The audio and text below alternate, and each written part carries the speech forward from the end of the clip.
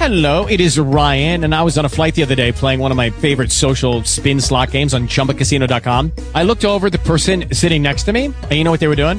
They were also playing Chumba Casino. Coincidence? I think not. Everybody's loving having fun with it. Chumba Casino is home to hundreds of casino-style games that you can play for free anytime, anywhere, even at 30,000 feet. So sign up now at ChumbaCasino.com to claim your free welcome bonus. That's ChumbaCasino.com and live the Chumba life. No purchase necessary. VGW. Void where prohibited by law. See terms and conditions. 18+.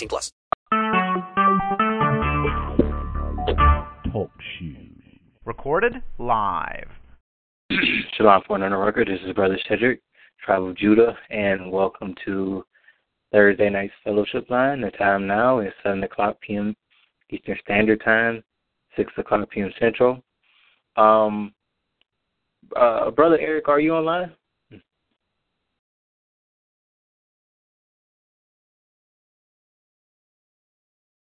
Okay, I guess not. Is there anyone online?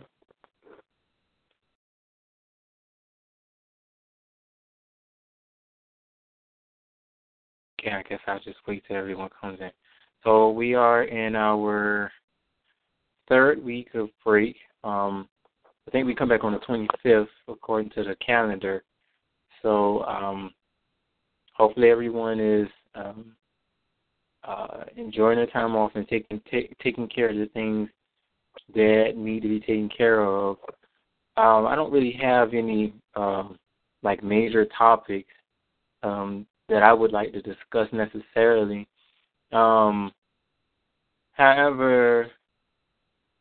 I was something popped up on my YouTube news feed that talked about. Well, actually, no. There was a situation that happened the other day. Where a guy, Hispanic guy, I'm sorry, he was detained by ICE, by Immigration and Customs Enforcement. I'm trying to find the article in it because it's very relevant to, it has its own purpose, so to speak, but I just thought it would be interesting for discussion. Chris Brown, he can't catch a break at all. Hold on, you guys. I'm trying to find it. Favorite. Okay.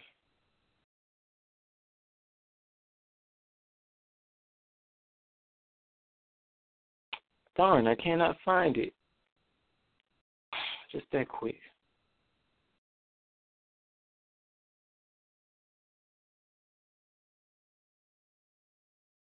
Oh well, I can't explain it because that. Oh man, just that quick. Oh well. Well, anyway, I was looking at my news feed on YouTube, so to speak, or from YouTube on my news feed. And Yvette Carnell, many may know her, many may not. She does the Breaking Brown family. And there was a whole, I guess you can say, conversation about Pan-Africanism.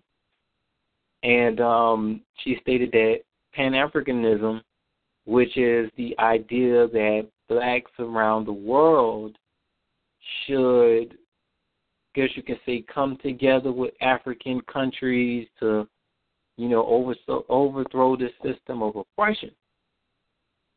To some regard, that's not like the whole of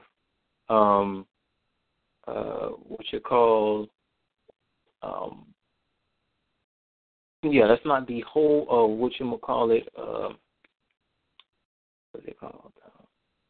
Pan-Africanism. However, it is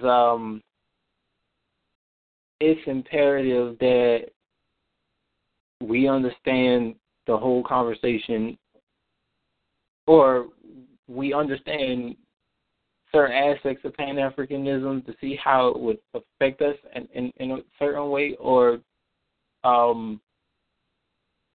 better yet speaking, into how Pan-Africanism would help us globally as a people.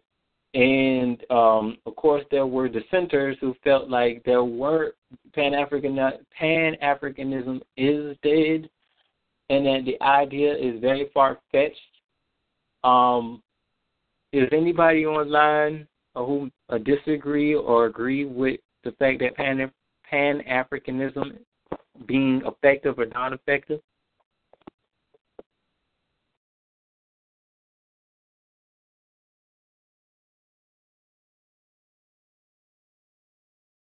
Anybody there?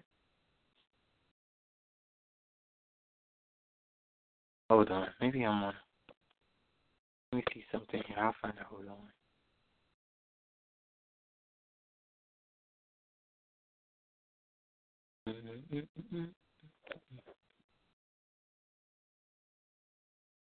Okay. Where is it?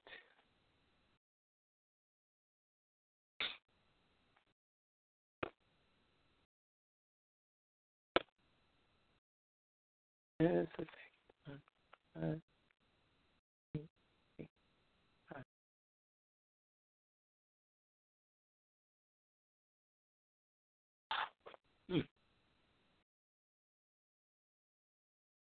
Oh, that's only just one person. Okay.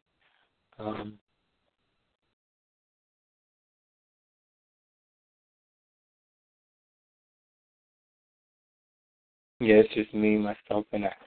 Well, I'll stay on for another, I guess you could say, 5 minutes, maybe. Well, for the most part, let me just say this. Why I believe Pan-Africanism is not effective in our current climate. Well, let me say current climate. I mean, like, political climate.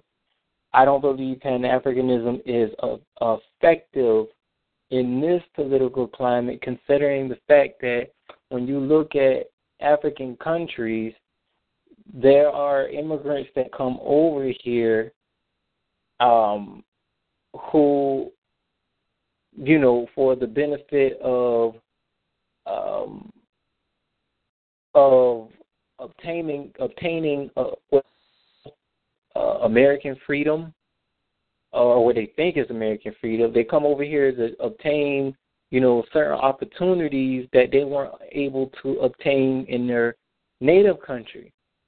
So when you have native Africans that are leaving, you know, their, you know, residential countries to pursue opportunities over here, then you would have to think, you'd have to ask yourself, what exactly are blacks in America fighting for?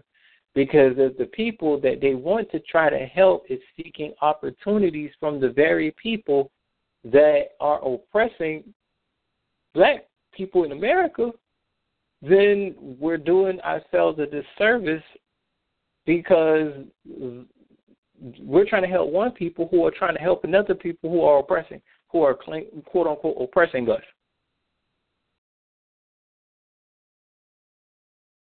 So it really defeats the purpose, you know, and it really is robbing Peter to pay Paul. You know, you think that your help is, you know, you want to try to unify with someone based off of skin color, or because we think that Africa is going to be this open arms country, and it's just not. It's not like that. I mean, I've never been to Africa, but I can understand. I guess you can say I can understand, you know, the climate enough to say that everything regarding Africa is no different than Asia and South and Central America and Australia and Europe. It's all business. And that's nothing wrong. It's nothing wrong with that. There's nothing wrong with that. And business does include culture, history, identity, and pedigree. And if you operate in that way, I'm pretty sure you can get more done. But when you're operating as an individual, trying to, maneuver yourself with people who are not aligned with you, in terms of culture, history, identity, and pedigree, then you have to ask yourself, what are you fighting for? Because you're one small person trying to ally with these group of people, and you think that you and those people are, who you feel are being oppressed. And yes, they may be oppressed by, quote unquote, America. But what is also happening is that they also have a government structure to, give them some type of remedy too. We don't. And that's the only difference. And let's just say we help these Africans, or we help African countries to achieve this quote unquote freedom from white supremacy. The question then becomes, where would African Americans be able to go to after all of this is done? Because we still have to come back to what a lot of people don't, we still have to come to the white parents. Unless you assimilate unless you go back to some of the African countries and assimilate into their society, but then you still have another issue of tribes and different ethnic groups, because there's so many different ethnic groups and tribes mixed up in these African countries. Outside of the fact that Africa is a whole continent mixed with all kinds of people. So then how then do you deal with the divide between the tribes that are within the countries that are within a continent? How do you deal with that? And that's the reality that we as people don't want to deal with that, because most black people only see, or most people of color here in the United States who are so-called North American Negroes, we only see things based on color concepts. It's either black or white. Not understanding that it's black or white, and then you have nationality and identity politics and all these other different things. And even when it comes down to black and white, let's say you do give, help to these black people, they still asking you, well, what do you have to bring to the table? Outside of you toting around a gun, because they can get guns from anywhere. What you going to do? Bring them an apple? They can probably grow. They got China to give them crops and America to give them, crops and things like that. And that's some of the things that we don't understand as a people. We haven't necessarily figured out that we're trying to run away from an issue that's right in our own backyard to try to fix something in someone else's yard while our house is crumbling, or while we're homeless. Could you imagine a homeless person coming to tell somebody how to run their home? I mean, the sense that makes, it doesn't make any sense, especially if you're homeless. Because the first thing a person who has a home would say in their minds, well, if you can tell me how to run my home, you should be in the home already. So I guess that's where I'm at with it. Hopefully, if anyone's here, if anyone's on the line, anyone who objects to that sentiment, you're more than welcome to do so. Let's see if we have anybody that'll pop up. Mostly, usually they do pop up.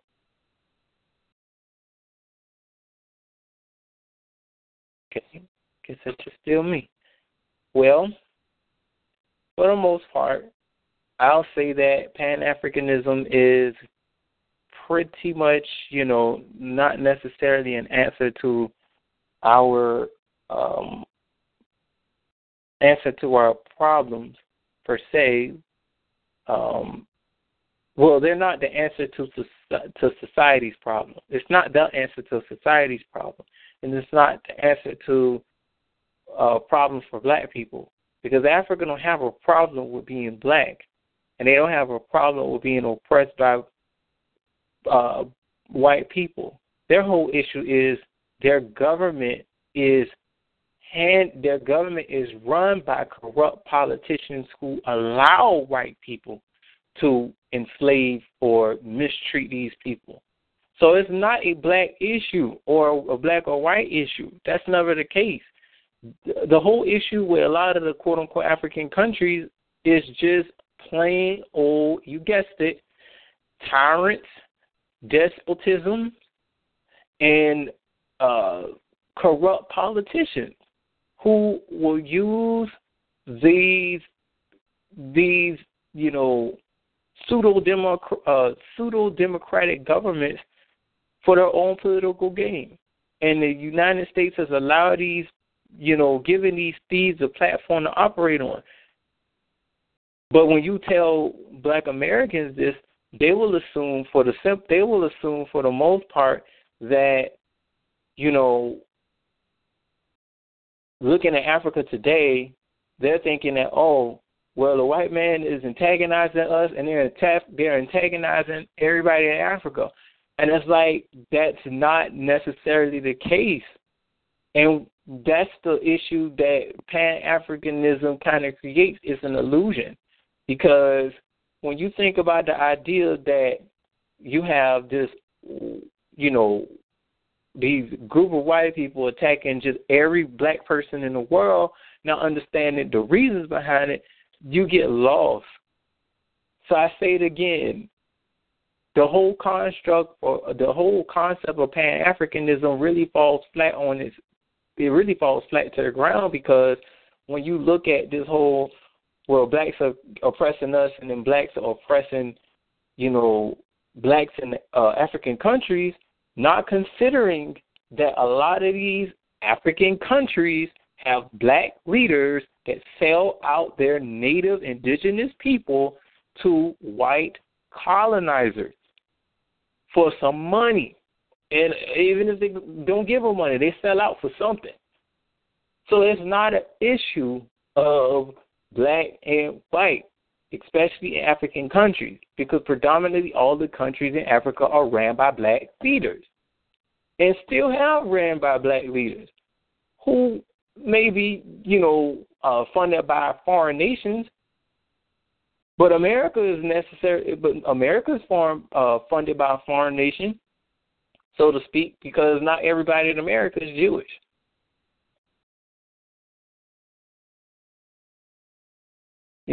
So there's this idea that Pan-Africanism is alive and it's thriving, and it's not. And it's not beneficial to us because our fight has never been about us being black. We made it about us being black, and it's not. When I stepped outside of me being black and knowing I'm not black-skinned, when I stepped outside of being black, I'm looking like, well, dang. Outside of being black, I could see all the Africans come to this country and they're, getting opportunities, open up stores, sending money back home. Some of them may look down on us. Some of them will rob us. I have been jilted by a Nigerian before, and that's no shade to anybody, but I'm just saying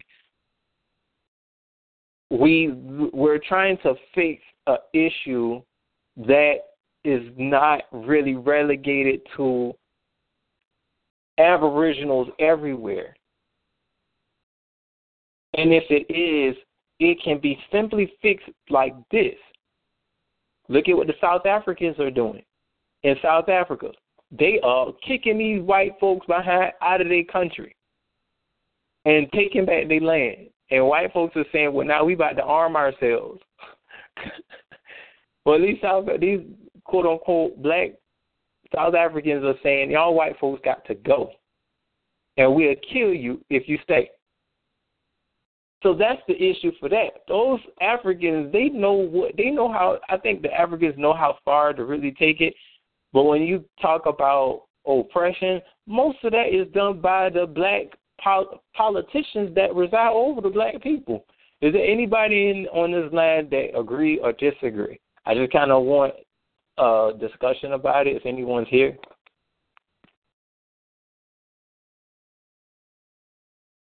Oh, Minnesota, are you there? Brother, that Brother DeShane?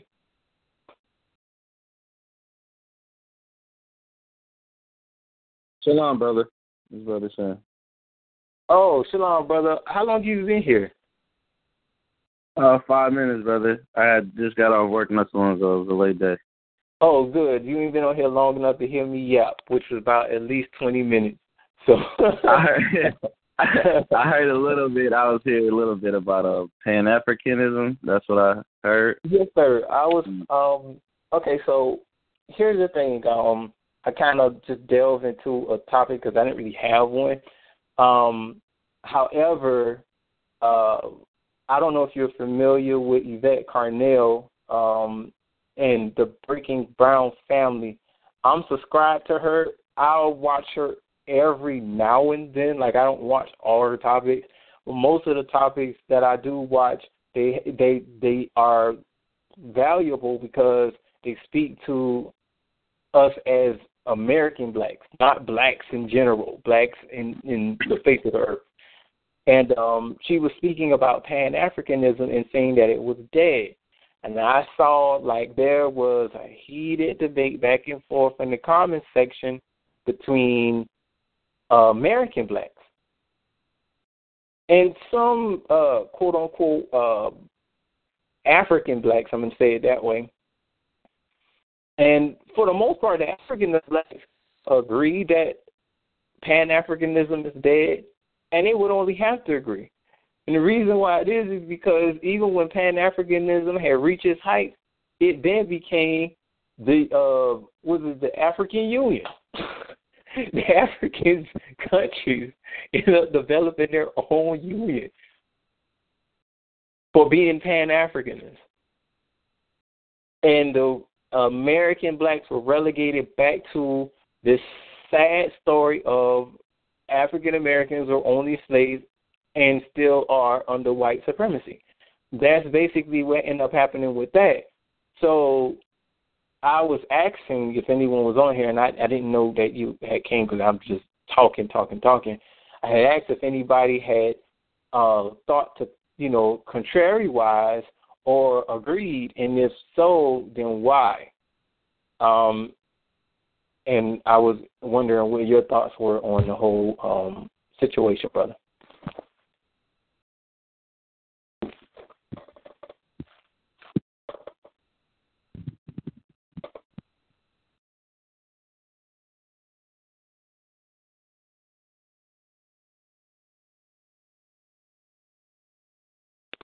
Hello, brother, are you there?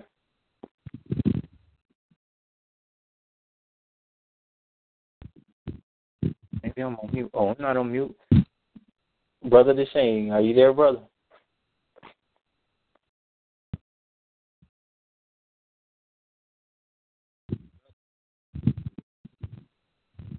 DeShane, I think something wrong with your phone, bro. Because if I say if you're talking, I can't hear nothing.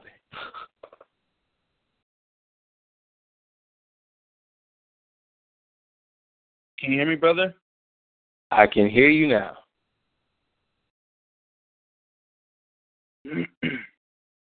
Okay, I don't know what was wrong with my phone.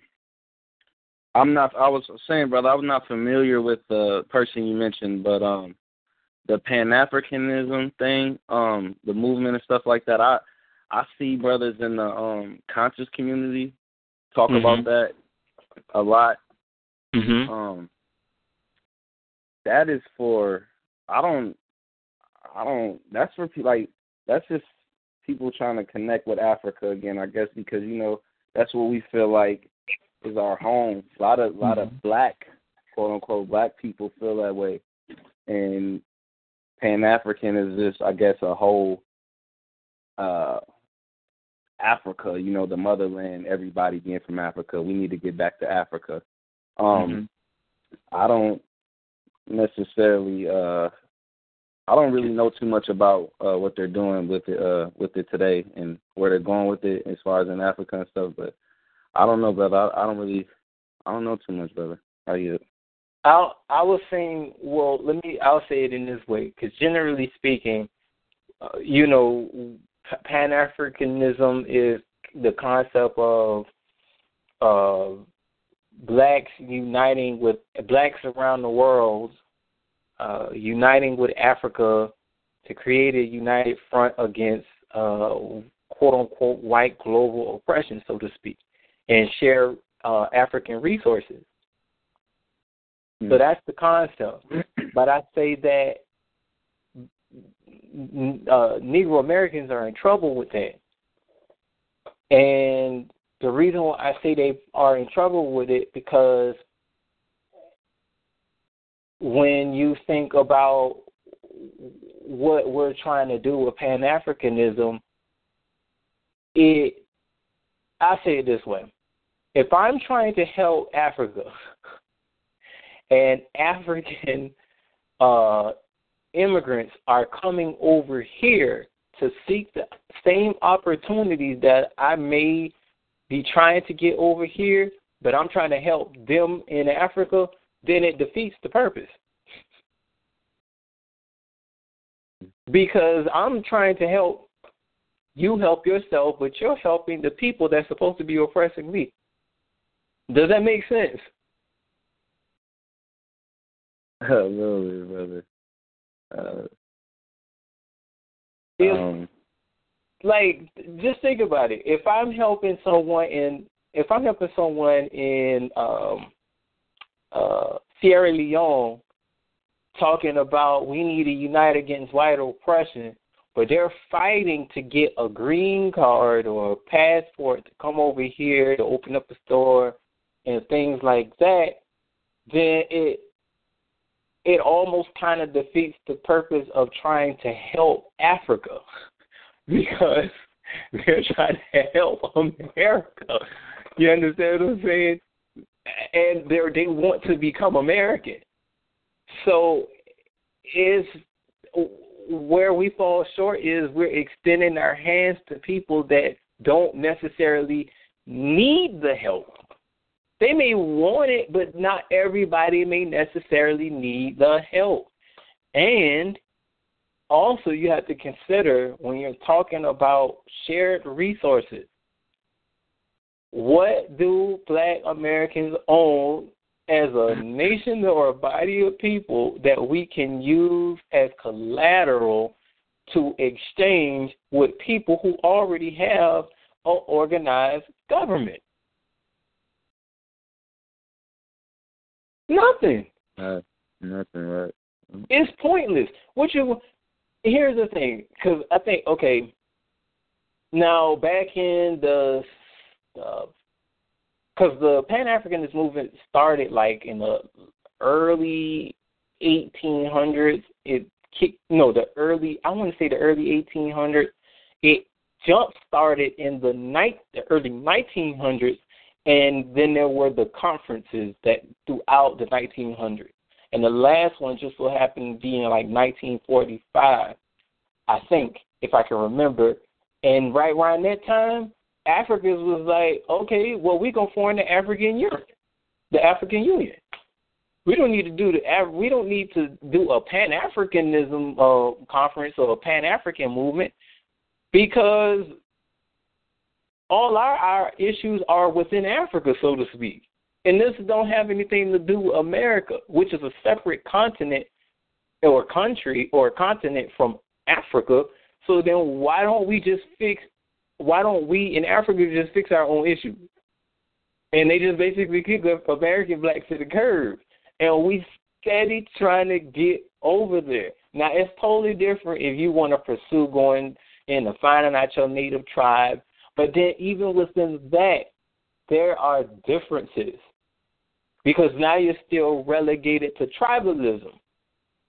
I have this black tribe against this black tribe. I have this black tribe against this ethnic group.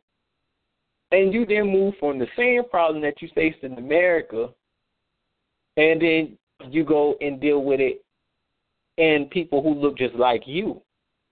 So then the question then becomes, does Pan-Africanism serve a purpose, and does it serve its purpose? It really doesn't. It really just comes down to business.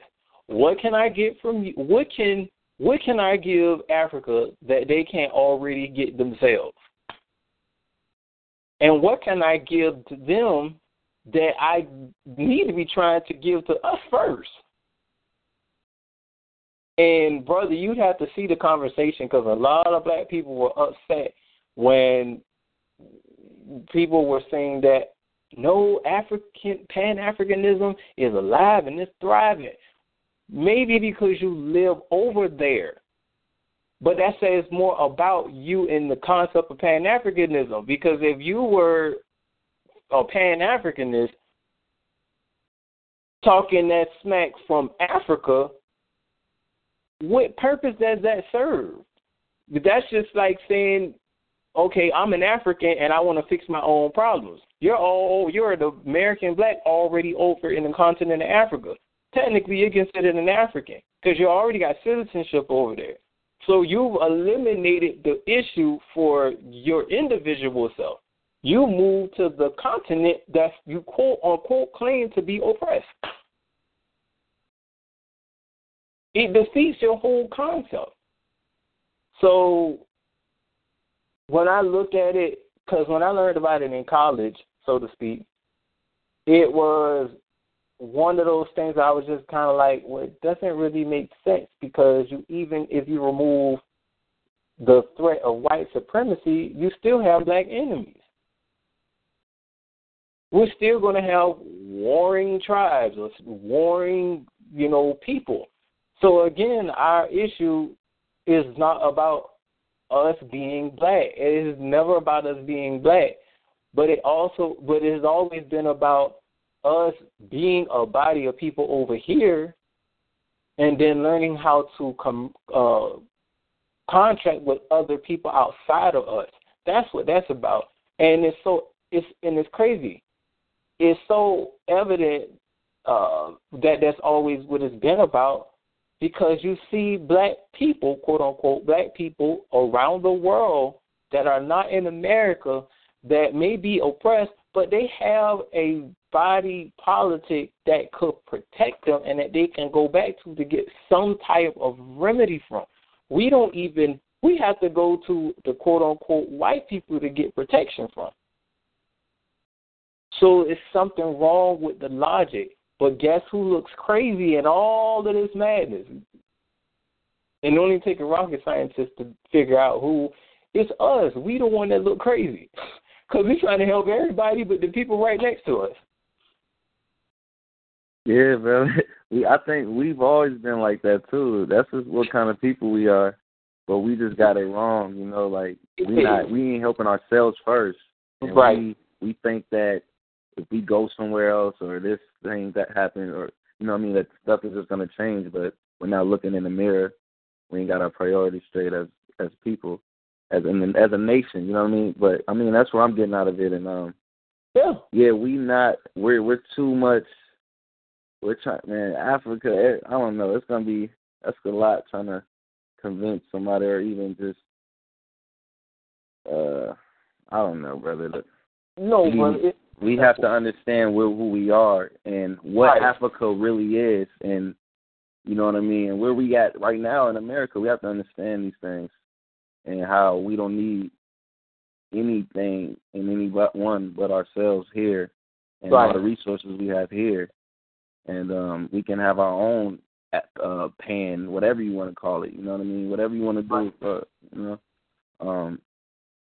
That's what I see. I would have to read it, though, brother, what you're talking about, because I really don't know too much. So, like I'm saying, I would have to read it. I guess because I was trying to keep it general, and kind of like, I don't know, common sense-wise, I was speaking in a general concept of give and get. If I give you something, you have to give me something back, because that's always been the relation of the world in antiquity and now. Giving and getting. And if you can't give, how are you going to give something you don't have? You want to give these people in a faraway continent help. But how are you going to give somebody in a faraway country help that you can't even give, that you can't even give to your own people? Furthermore, you're looking to secure a people who are being bought out and sold by China and other European countries, which makes it that much less, which makes Pan-Africanism that much less effective. Because if they can't even help themselves over in Africa, what good are they to us? Brother, what, that's logical. What country, who's doing this Pan-Africanism? What's this movement? Say that one more time, brother. Who's pushing this in Africa? Who are the people? No. I wasn't saying anybody in Africa was pushing it. I was speaking about Black America. That's a concept that came out of Black America, this Pan-Africanism idea. African countries never pushed the concept of Pan-Africanism. That's why it's so flawed, because we're trying to push a concept that falls on its back when you consider the fact that the very people that you're trying to help is trying to help other people. They're trying to help the same people that's against us. And it's backwards. The whole concept is backwards. How can I help someone who's trying to help the same people that you claim is against us? Not you in general, but quote-unquote Pan-African blacks. The concept of Pan-Africanism did not come from Africa. It came from the Garveyism or some of the Garveyites or post-Garveyites and stuff like that. That's where that came from. They tried to take the idea to Africa, but what Africans did was they took the concept and formed the African Union, because they figure, why do we need American blacks to help our country when they can't even help themselves in the country that they come from? Mm-hmm. And that's the whole discussion. I didn't want to. Forgive me if I made it seem like it was Africans that was pushing the concept, but no, it's not an African ideal. It's an American black ideal that had seemed to be pushed on black people in Africa. I'm sorry. And it's far-fetched. It's like we're hoping and we're reaching for something that's not there. And that's why we can't ever really we can't get down to the root of our issue as a people. They still keep saying, I've seen people say in the conversation over here in America, not in Africa, say, well, you keep forgetting that they experience white supremacy too. No, it's not white supremacy for them. Their black presidents and their black viceroys and their black kings are sellouts. They sell out for their white money, and they allow those white colonizers to come in and dictate how things should be run. And guess who still carry out those laws that those white investors make? The black presidents, the black viceroys, the African leaders carry it out on their own people. So it's not ever been an issue for Africa in terms of white supremacy. It's not. And that's what makes black people look like we look lost, we look confused, and we look like hypocrites. Because we're trying to help people that really don't need the help. And the concept is really flawed. It's really flawed. And it's really, that whole concept was a good conversation when we were talking about, trying to fight for something.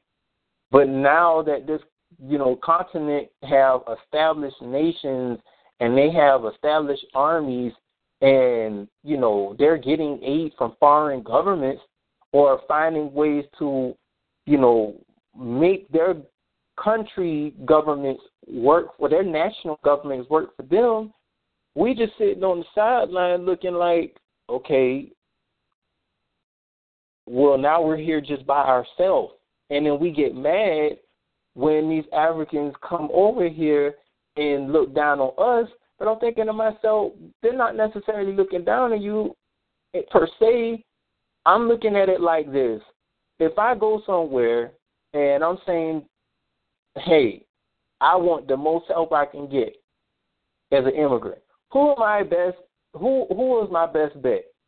A country that may not like me, but they have the resources and necessities that I may need, and I can bargain with them, or an individual black person or 5 individual black people who don't own the things that they have in possession and no government. Who would I be better off with? And that's not a dig at us as people. That's just the fact of, if I'm an immigrant coming in this country, that is where that's where my interest is going to lie. It's about interest. And black people really haven't figured this out. It really is business. But here in Tribes, we're learning it, and it's helping us to really break down some of the myths of some of these people don't like us because we're black. Screw them. I don't care. Just don't put your hands on me. But the system as a whole, I'm not going to say it's not flawed. There is some flaws, but their laws, there's nothing wrong with their laws, even if it's against your interest. Because usually when you're looking at someone, it's like this. You have your house, brother. You run your house how you're going to run your house. You dare a person to come off the street and tell you what to do in your house, and then they get put in their place.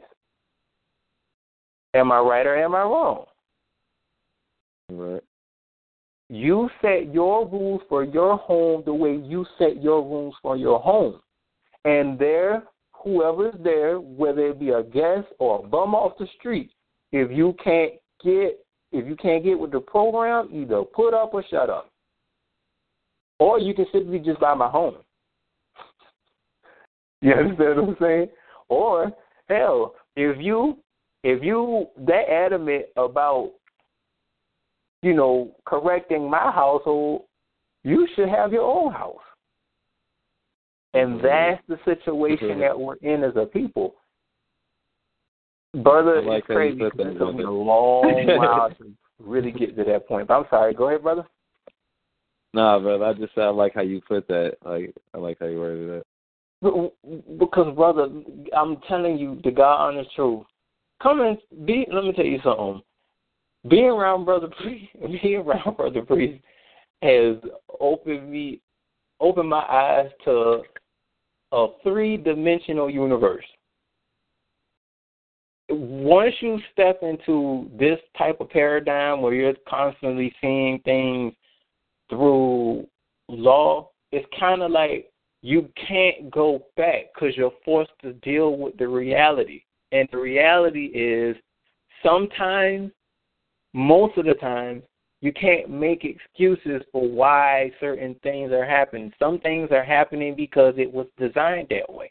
And if it just so happens that a cop is shooting a black person in the street, I'd say it this way. I'm not saying that the black person deserves it. What I'm saying that it's a law that says that they probably can do it. Or it's some type of loophole in the law that's just so broad that it can be interpreted many ways that will allow a person who's behind the gun to do something to us. Would it be right if the law doesn't say that it's wrong?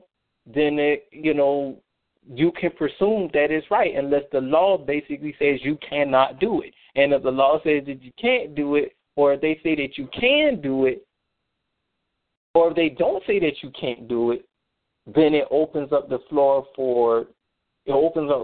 for people to do things that may be looked at as illegal, but it's still legal because they didn't say whether it was illegal or not illegal anyway. But that's the situation that we run into as people here in America.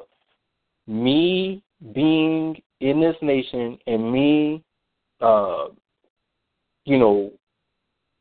being in political science classes, I'm just going to say that from now on because I didn't grasp all that I needed to grasp from political science, but the things that I know I needed to grasp, I grasped. But being in those classes, brother, it just kind of put me in a situation where, like, if we were running our government right now, me, you, Brother Priest, everybody here in this nation was running our government, you got to have laws. And you have to think about it like this. Don't do in my house what you wouldn't do in yours. And if you don't do it in your house, don't do it in my house. If you can't respect my rules in my house, don't be here. If you don't like the rules in my house, you can go find someplace else to stay. We're, as quote-unquote black parents, even white parents, we're quick to tell our children that. What's the difference between black parents and white parents, black children and white children, a government and a citizen? What's the difference? There is no difference. One is just a very macro, one is a macro version of a household.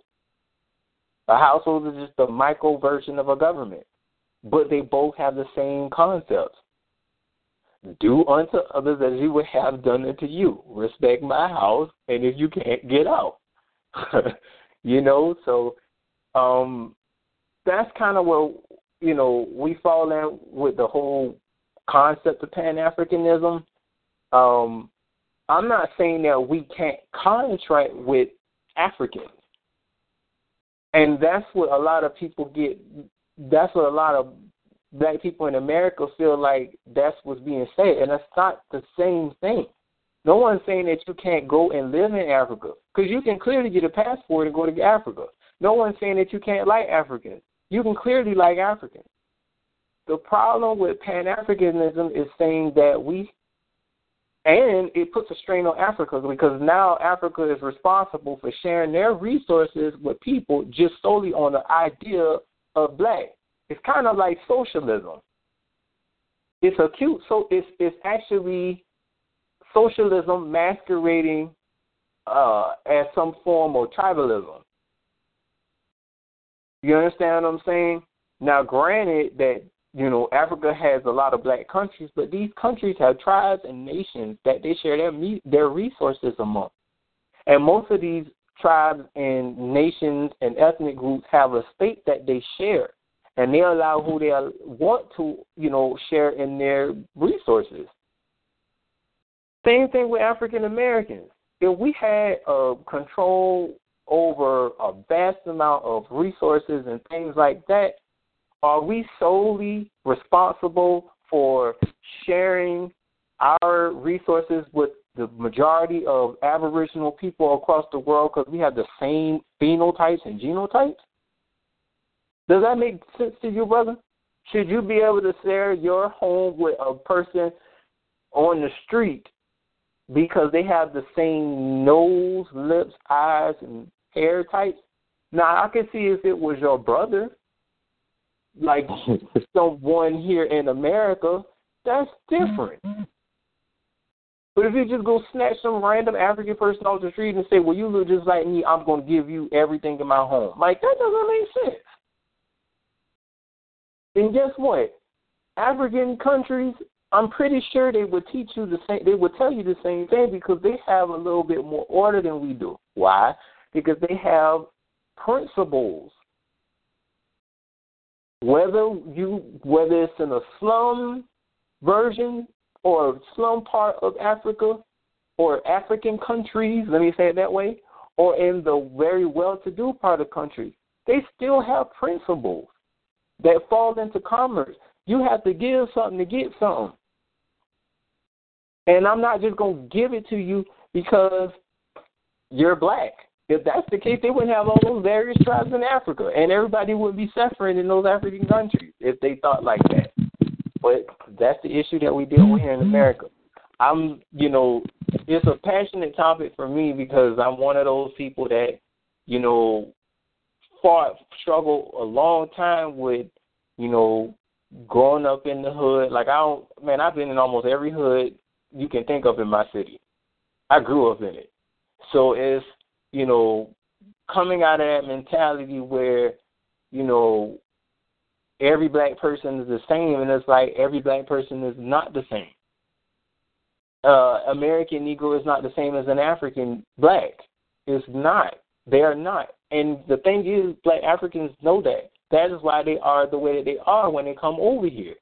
They know something we don't. We haven't figured it out yet. But if there's anybody else who dissent or agree, I'm just throwing the topic out there because I didn't necessarily have anything to really bring before I came on the line. But it's just something that I know we kind of hit the topic here and there throughout fellowship, not specifically on this call, but the many times we've met here, Pan-Africanism came up here and there, but I just kind of wanted to bring it up today as a way for us to dialogue. So if there's anybody here that has a difference of opinion or whatever, just state your name or an agreement, state your name, phone on the record, and say why.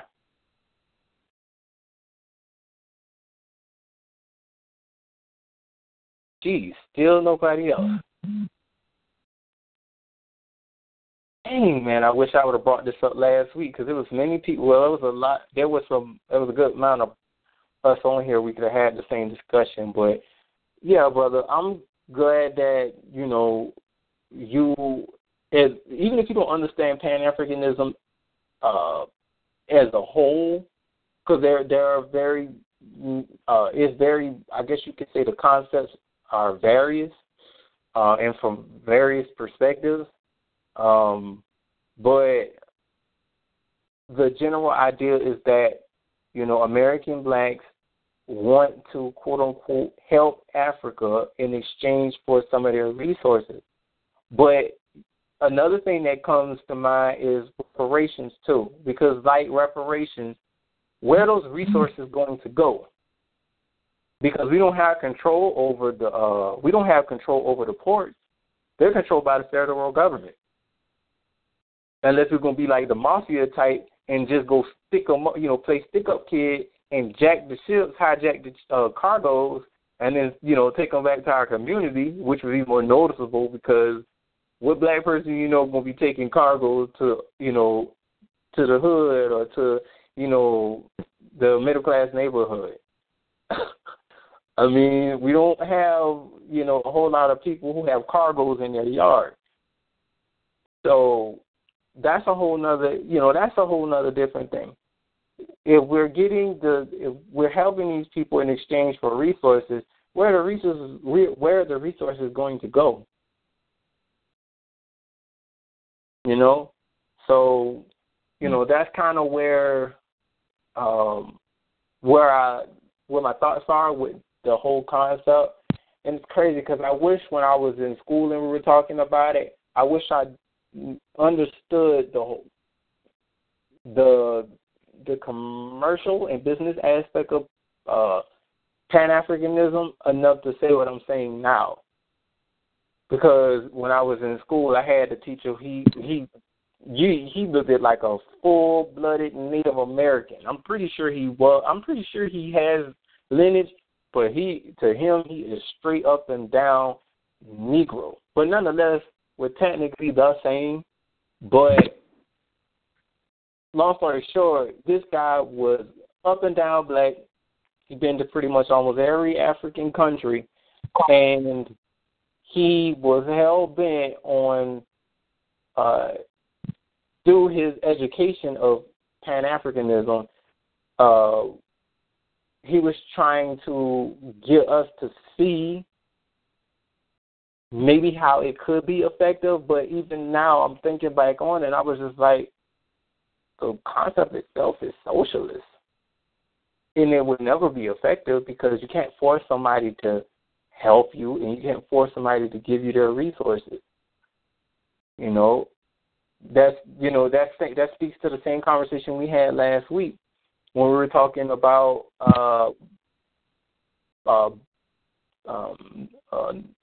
American Negroes spending their money in establishments that don't want their money.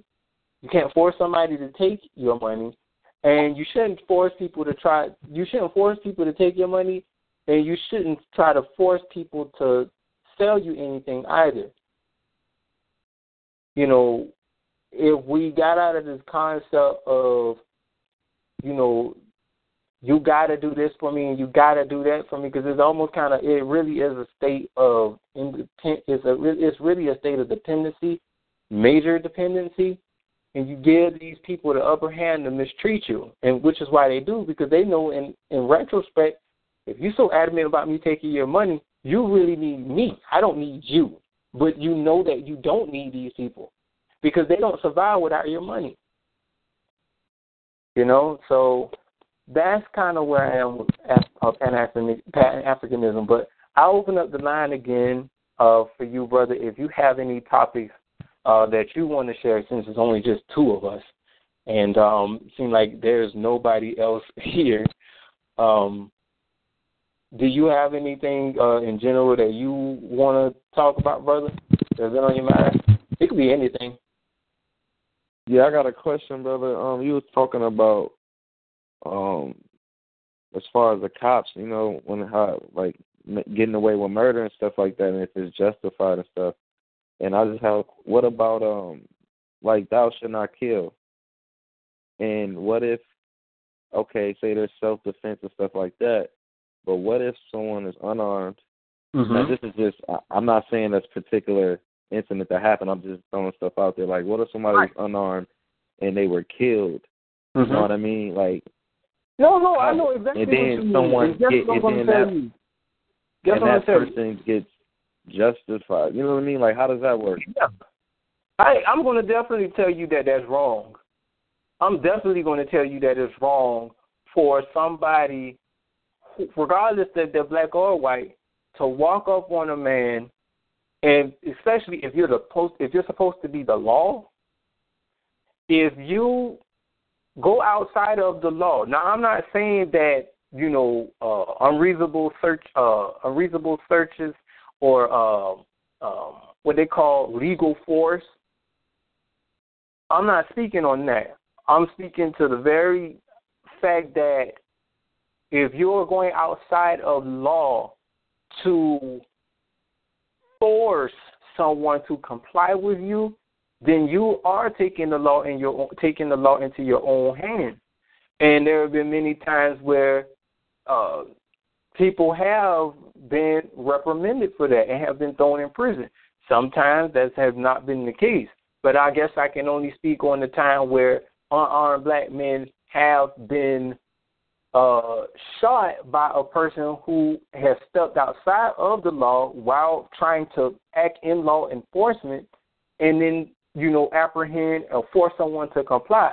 That's wrong, because you're not giving me the same due process.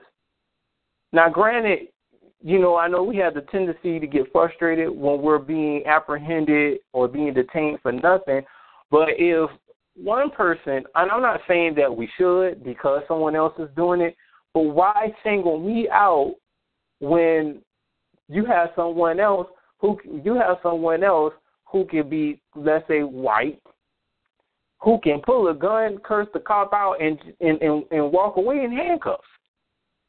Whereas if I even play wrong, I can get shot. So no, brother, you're right. That is wrong. But what I am saying also is, if there was in the law that says that a person can shoot you, or if there was a law that says that you have the right to use legal force, and the cop is saying, okay, I shot him because he was a threat to me, he bowed up at me, he boxed me, so on and so forth, yeah, then that would be probable cause. That would be probable cause in legal force. But now, if you just some old random, adrenaline, rushed cop who just acting on, who's reactive, in not, responding necessarily to the situation, then yeah, you are definitely out. You're stepping out of bounds. All right. Okay. But what's so interesting about the whole thing, brother? And I guess me, like you, I'm still struggling to kind of learn how that works, because even with that, I'm just like, well, when can a cop when does it become like, in the quote unquote black and white spectrum of law enforcement, let me say it that way, when does it become not legal or when does it become legal for them to just pull out a gun and then just shoot me because I raised my hand, or because I didn't turn around fast enough, or it's because I raised my hand and then they told me to turn around slowly, and then they tell me to give me the ID, so then I reach in my pockets to reach for the ID, but how else was I supposed to get the ID if my hand's in the air? And my thing is, brother, like, no one is above the law, right. Regardless if you have a badge or not. And right. If you can carry around a pistol, say you just a regular guy in the street and you got a pistol, and you getting attacked or anything. Right. Like, you kill somebody, like, you gotta, I don't know, brother. It's just like, I'm trying to relate the two, because cops, you can't, if you pull out a gun, listen, they got guns, and it's legally to carry them. But if you pull it out to shoot and kill somebody, that's automatically thou shalt not kill. Like, you murdered someone, and they're not. Some of them are not. And it's a lot of them that don't really serve the time they should for taking lives, but they have an excuse for it. But there is no excuse when someone is unarmed and cannot. You know what I mean? That's when it draws a line. If you have a pistol and the other person doesn't, you already on top. Unless that person attacks you or something, then I see. But if he's not even trying to fight you, he's trying to get away. He's saying, "Sorry, look," and that's So I see. I'm one-on-one with you with that, brother, and that's crazy to me. You know what? Here's something I just kind of thought about, because I had a conversation like this with one of the brothers before. So I guess you can say, to kind of answer your question as to, what makes them different, what makes the cop different from the man on the street if they both carry a gun, but the cop takes his gun out to shoot me. Here is the difference. Yeah. Okay, so now here is the difference, brother. And I guess this is like the ugly, hard truth. And this is why understanding government is very important. And I'm not saying that this is something that we should do, but I'm just saying here is the deal. So when you have someone who is part of a hierarchy in terms of public office, they have a little bit more, I guess you can say, they have a little bit more status than the average Joe. And what kind of gives them status is the fact that I guess you can kind of look at them as government property. They're government property that have special privileges. It's almost kind of like knighthood. Would you equate a peasant with a knight? No. No. You wouldn't. I get what you're saying. Yep. You understand what I'm saying? Like, their social classes, they're not the same, because one enforces the law. If the average person was a law enforcer, there will be no need for law enforcement. The law enforcers are there to protect a reserved class of people. So they have a little bit more status than just the average person. So even if they tote around a gun, their force can be justified by law, because number one, they work for a public administration. Number two, their rights are protected by the federal government. Our rights are protected by the federal government, but our status is not protected, so to speak. I have a question, brother. Could two different entities, two different governments, like how we are in tribes, could we enforce our own police? Could we be given that? Yes. You know, could we be given that title, or you know what I mean? Most definitely, you can have your own courts. You can have your own. We can have our own law enforcement. We can have our own courts. We can have our own we can have our own due process. We can have our own. We can have our own anything. It's about us understanding how these things function, because no one wants just anybody just walking around with the name cop on their chest, and then they haven't gone through a system of peerage. And what I mean peerage is a hierarchy of public administration. I'm just not going to give just anybody the right of enforcing the law, because these people may not necessarily know how to enforce it. Now, granted, this goes back to the discussion of law enforcement.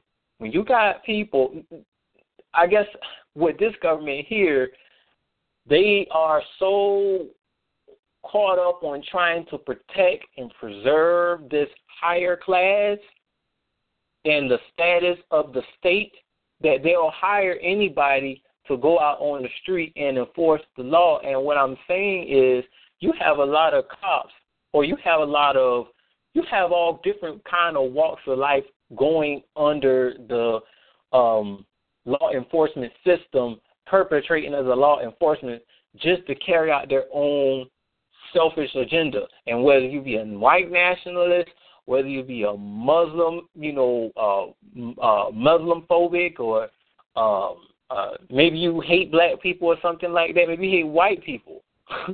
Maybe you're a white person who hate white person, and you became a cop because you just want to hurt white people. Law enforcement is kind of like they're using the system to do that, and that's the problem with the system, that it's become so corporate that it is money over principles.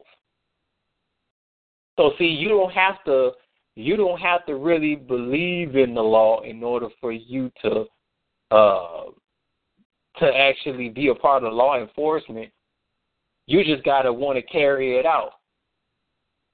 That's what it seems like now. The peerage only comes how far you can get up in the corporate world, and that's exactly what you see. Whether it be in law enforcement, whether it be in city council, whether it be in Congress, or whether it be in United Nations, how far you can get up in the peerage to do your dirt. And corporatism allows that because it has allowed so many different entities to be created and kind of regulate themselves within this system. And, the sheriff being over a particular district, and he runs things a certain way, and he establishes a certain hierarchy in his certain area, and everybody under that chain of command, they follow whatever the sheriff say do, and whatever the sheriff allows them to do. Until the sheriff decides that, hey, I don't want to take the fall, I'm gonna let you do that. But it literally is. There's so many different things mixed up in it, man. And the one thing I can honestly say is the difference that the major difference between just an average, Joe like me and you and a person behind a badge is that they are a protected class of people who are government property, who have been granted a status of law enforcement. You understand what I'm saying? So anything that they do behind the law is justified. They'll say reasonable force, or I hope I'm saying that the right way. What is that word when they said Like if a cop does shoot somebody, they can, well, of course they can say they was in defense of their life, but it's something, I hope I said it right. I know it has something to do with force, but I want to say it's justified force or justified evil, or what they call, what is that thing called? No, that would be natural evil. Natural evil is basically what a hurricane, tornado, earthquake, because you can't take God to court. Natural evil, is that in the law? I mean, is that in the law dictionary? Yeah, natural evil is in the law dictionary. Okay. Natural evil is, of course, it's a concept. It's the idea. It's no different than the act of God. Basically, it is an act of God. Natural evil is an act of God. Natural deformity, like if you are deformed in the face, sometimes that can be done through chemicals, manipulation of chemicals. But like if, say for instance, your mom and daddy had good diet, and they were not chain smokers, not alcoholics, and you come out with your foot on your head. Many would consider that to be an act of God because it's not anything that the parents may have necessarily did. The child just basically, his genes may have just, had a little malfunction. And it will also be considered an act of God because you can't penalize nature. What, you gonna dig up a tree and take him to court and say, Judge, I was injured by nature, so I need you to lock this tree up. You understand what I'm saying? It wouldn't make sense. I need to, take this cloud to court because it rained on my parade. I need to take the sun to court because it burnt, it gave me a sunburn. Like, it's illogical, and we wouldn't be able to do it. So that will be considered the natural evil, as opposed to the evils that we suffer amongst our people or amongst people in general. You have your necessary evils. You have your quote unquote. I think that's what it's called, necessary evil. Or is it? No. I have to go into the concept a little bit more because I don't want to mix up necessary with natural evil, because some things could be necessitated by the law, that would be necessary, because where the law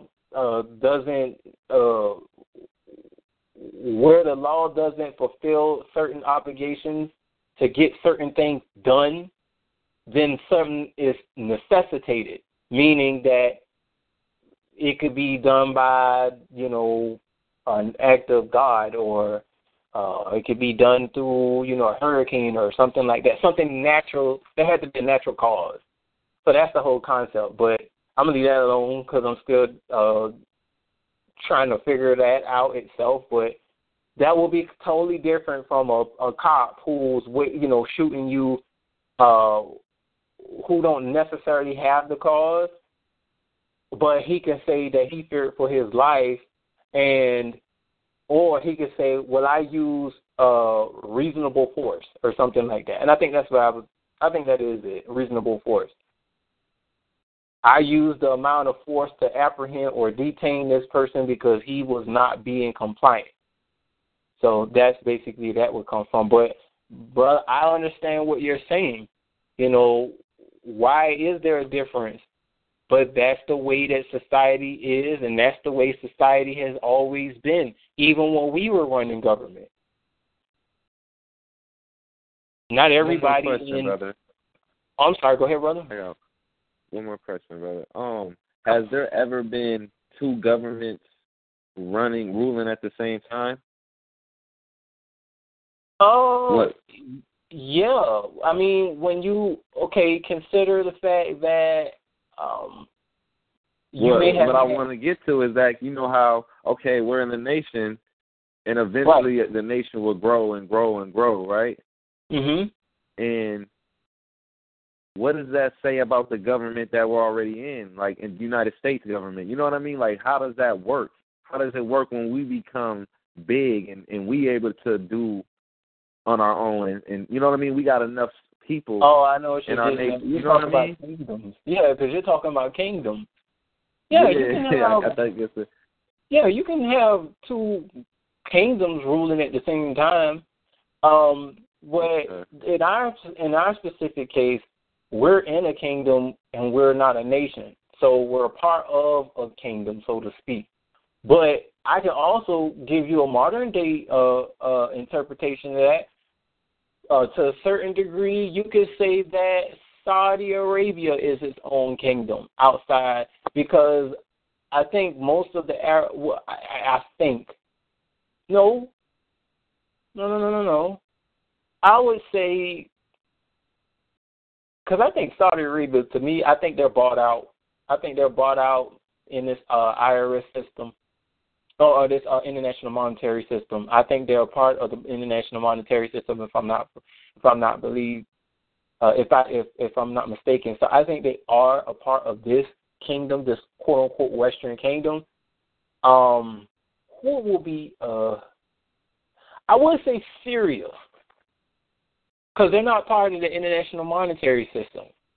They have their own set of laws and how they deal with currency and things like that. And they're not necessarily a client state, although I think they do deal with the United Nations. But the United Nations, or their relationship with the United Nations, doesn't necessarily incline that they're under the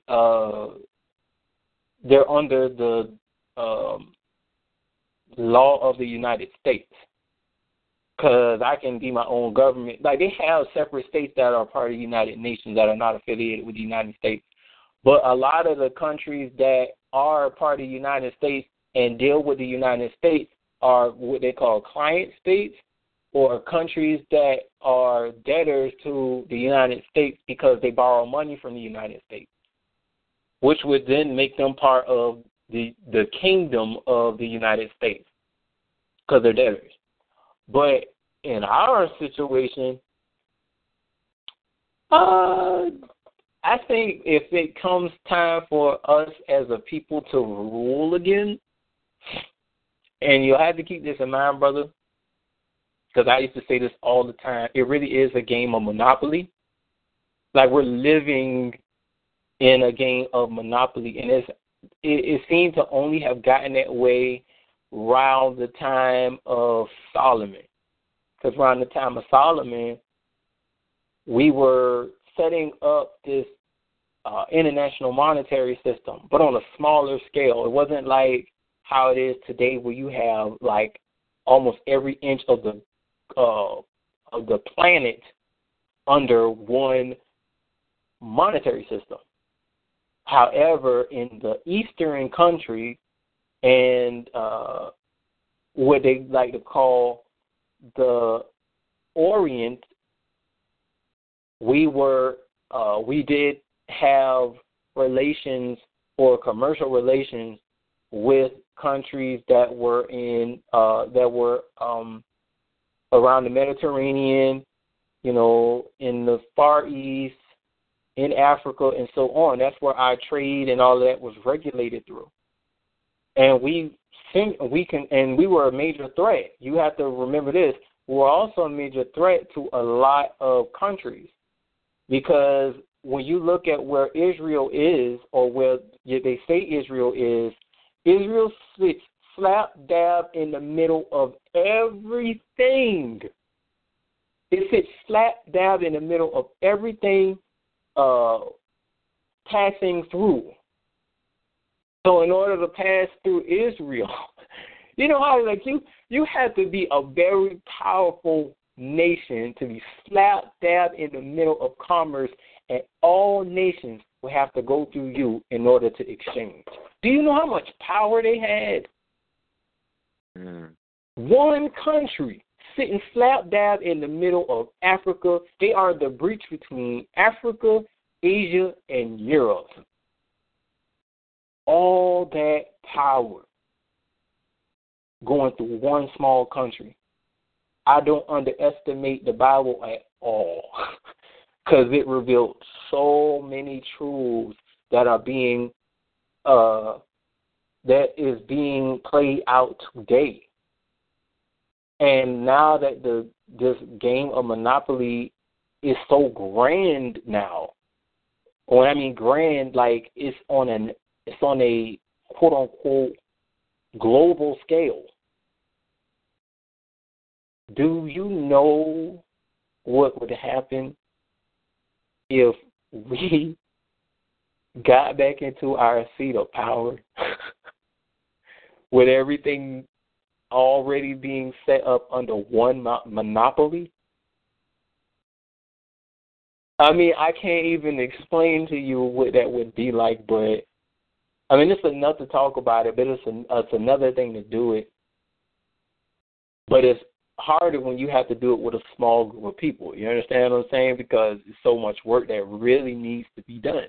It's a lot of work that needs to be done. But the end game is, I can't even imagine it because I can only look at it from, like, the perspective of how a government is already set up and when that government trades with other people and when they have so many different people that they control through just contracts. Dude, like, that blows my mind. And the fact that we had already done that before, do you know what I will say it this way. I'm glad that we're in tribes because I also learned that is where a lot of our ugly habits came from. Power can create a whole lot of ugly habits. And if we don't self-assess ourselves, it can be very damaging. And I know we know this because we're in the situation because of it. But that's something that we don't really want to look at because we've been fed lies for so long and we don't know how we got over here. So we're struggling with that. But I've accepted it because history has already laid the groundwork for it. Law has already kind of laid the groundwork for it. And now you just kind of fall back into it. And when you understand it, brother, it's hard to say, I'm looking back, because looking forward, it is so much bigger than we think that it is. And it's going to be so much beneficial for us than we could even imagine. I'm not talking about, like, you get a piece, you get a piece, you get a piece. I'm talking about, like, we're all going to be where we need to be. Let me say it that way. But not to deviate away from your point, brother, yeah, it's possible that you can have two kingdoms ruling at the same time. So the only thing that seems to happen is that one country, becomes either too greedy or they become too slothful and they get caught up, and you can lose your spot, and somebody can then become your creditor. Hence, that's the situation that we have going on today. You have a lot of people borrowing from the United States. The United States has the global bank, the World Bank, and they have control of the World Bank. Every country, mostly every country, borrows from these people. But the United States also owes a lot of people too. But man, I'm passionate about this, about our heritage, because a lot of people are caught up in how to pronounce Yeshua, what God's name is, and I'm like, do y'all even know what y'all are arguing about? Like, have you even read the whole book? I ain't even talking about it in Hebrew. Have you ever read the book in English? The whole book, fundamentally understanding what's going on. If you read the whole book in English and you literally understand what's going on, names are really not going to matter at that point. Not that to say that the names don't necessarily matter, because they do, But I'm not going to sit here and argue with someone about how to spell David. I'm not going to sit around and argue with someone on how to spell Jesus or Yeshua. I'm not. I literally don't care. Because now I'm at the point where my only focus is, does the book work? Do the principles in the book work? Or are they nullified because people think that the characters were fake? Does that nullify the principles of the book? Because I don't care if you put Barney the dinosaur in there. If he was practicing these laws and they work for people, many countries around the world, what do I have to lose by practicing these same laws? And it's crazy, brother, and not to be so long-winded. I hope I'm not being long-winded. I'm just passionate about it, but not to be, so long-winded. However, what a lot of people don't realize is because everything is being played out with science proving itself to incline more and more to the laws of nature and showing how much we need to go back to the laws of nature, you will not believe how much of those laws in the Old Testament we really need to go back to. It is so crystal clear as to how many of those laws, and it really almost kind of comes back to we need to go back to all of those laws because, bruh, like I see some things I'm kind of like, wow, we would never be going through that if we actually practiced this law or if we practiced that law.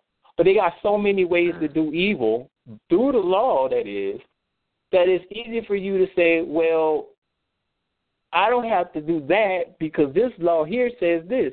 But what you'll realize is that because the nature of man is so degenerative and it's gotten so far from beyond nature, it's gotten so beyond the concepts of law itself that literally to bring us back to heel is to put us back under thou shalt not kill, thou shalt not lie, thou shalt not steal, man should not sleep with man, woman should not sleep with woman. Like that's literally where we are. Because you can clearly see the damage that it has done to us as a people. If you haven't, and I'm not saying that you in particular have, but if you haven't, then you'd have to ask yourself, where are you in reality? Because I can see so many different things.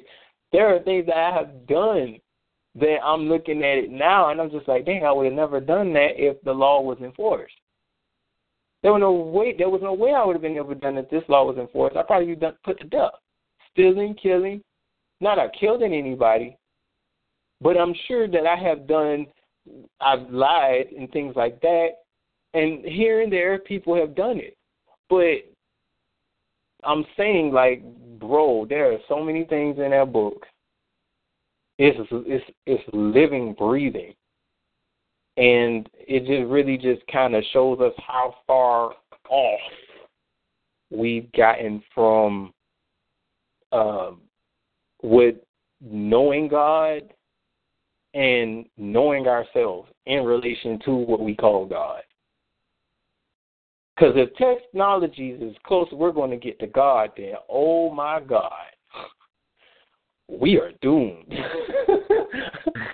Technology has screwed us all up. It really has screwed up. I think there are things that we need. There are things that we need versus what they call white people technology. That's what I'm going to say, because white people think that they invented technology when all you did was put electricity in a box.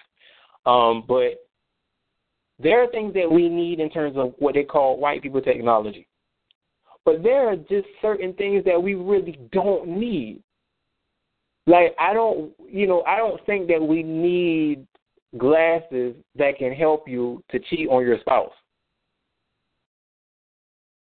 by giving you a 3D version of someone that's not real. Like, you don't need that. If that's the case, why not get better acquainted with your spouse? You're going through all that trouble just to avoid having to deal with somebody that you married. What is the point? Or you're going to deal with a site, what's Ashley Madison? Some site I keep seeing popping up on the YouTube or on Google or something like that. It's supposed to help. It's a site that's supposed to help you cheat on your spouse secretly or something like that. Like, what is the purpose of that?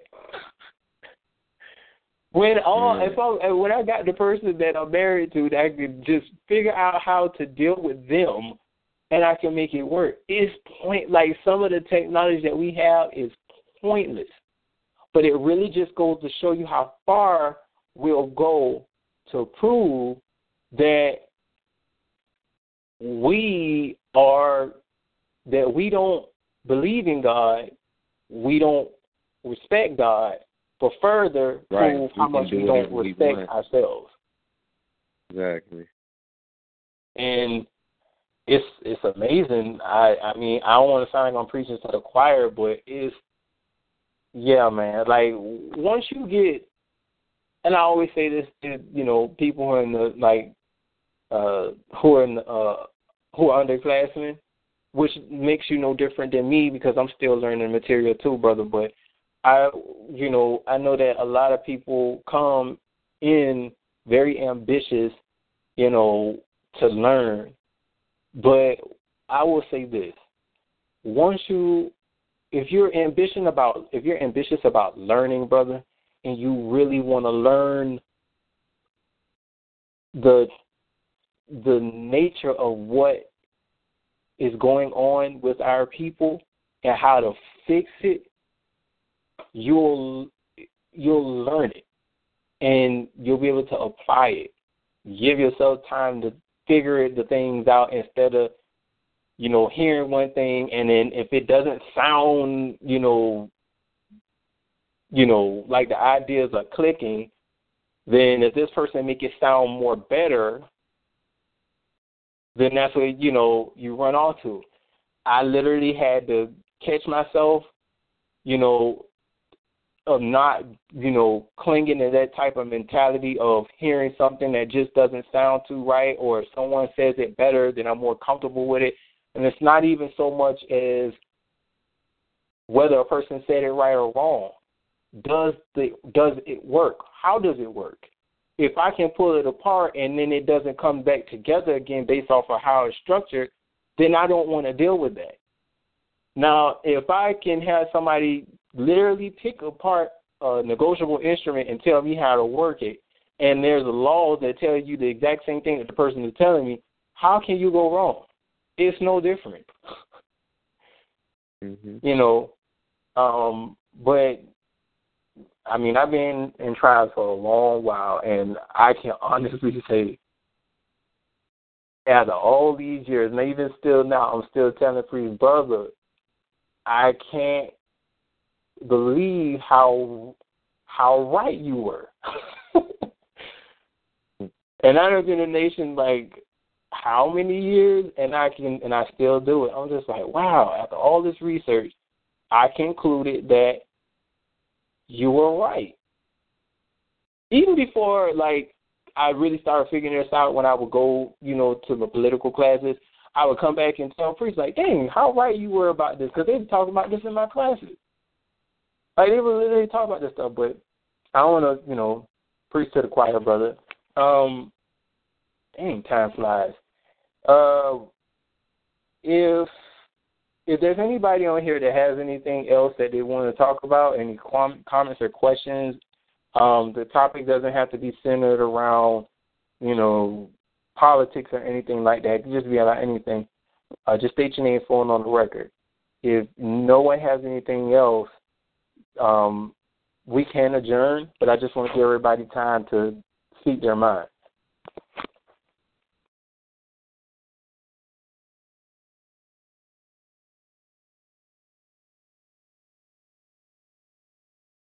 Okay. Well, brothers, Deshane, we can adjourn for the rest of this evening. I think you were like the only person besides me on the line. And, I know you just got off of work. So, and I know there, I didn't really have any topics or whatever, but I did bring that up, what we discussed tonight. And I thank you for, coming to fellowship or whatever. Fellowship is basically, an outlet for us as, organizations so that, if there are topics that we feel like we can't discuss, to our, brothers and sisters that are always around us, we can always feel comfortable discussing them here without us being, shot down because people don't agree, with certain ideals. But that's basically what this is about. And, I always make sure I state that we're talking because there are going to be future listeners. Your grandson or your great-grandson are going to hear this, and they're going to hear thoughts of Deshane, my granddaddy, or my great-great-granddaddy, So that's why we have these fellowships and things like that. But we can adjourn for the rest of this evening, brother. Thank you for coming out. It's 35 minutes after 8. We can adjourn. Remember, this is our third week. Excuse me, I'm sorry, brother. What did you say? Monday? Excuse me, do we have class Monday? No, that won't be until after next week, brother, because remember, we canceled week 8 classes, so that gave us an extra week. We're now, what would have been our third week, which is next week, is actually our fourth week. Or what would have been our fourth week is actually our third week. But because we basically had an extra week, it is, it's our extended vacation, so to speak. But we come back on the 25th, if I'm not mistaken. When I looked at the calendar, it said the 25th. Because after next week, it'll be the end of our break. We would have had to come back on the 25th anyway. So, yeah. Okay. Yeah. But, so, no problem, brother. All right. Well, to our future listeners, we will be signing off now. Thank you, Brother Deshane, again. And shalom, shalom. Gee, I ain't even know another thing. Great.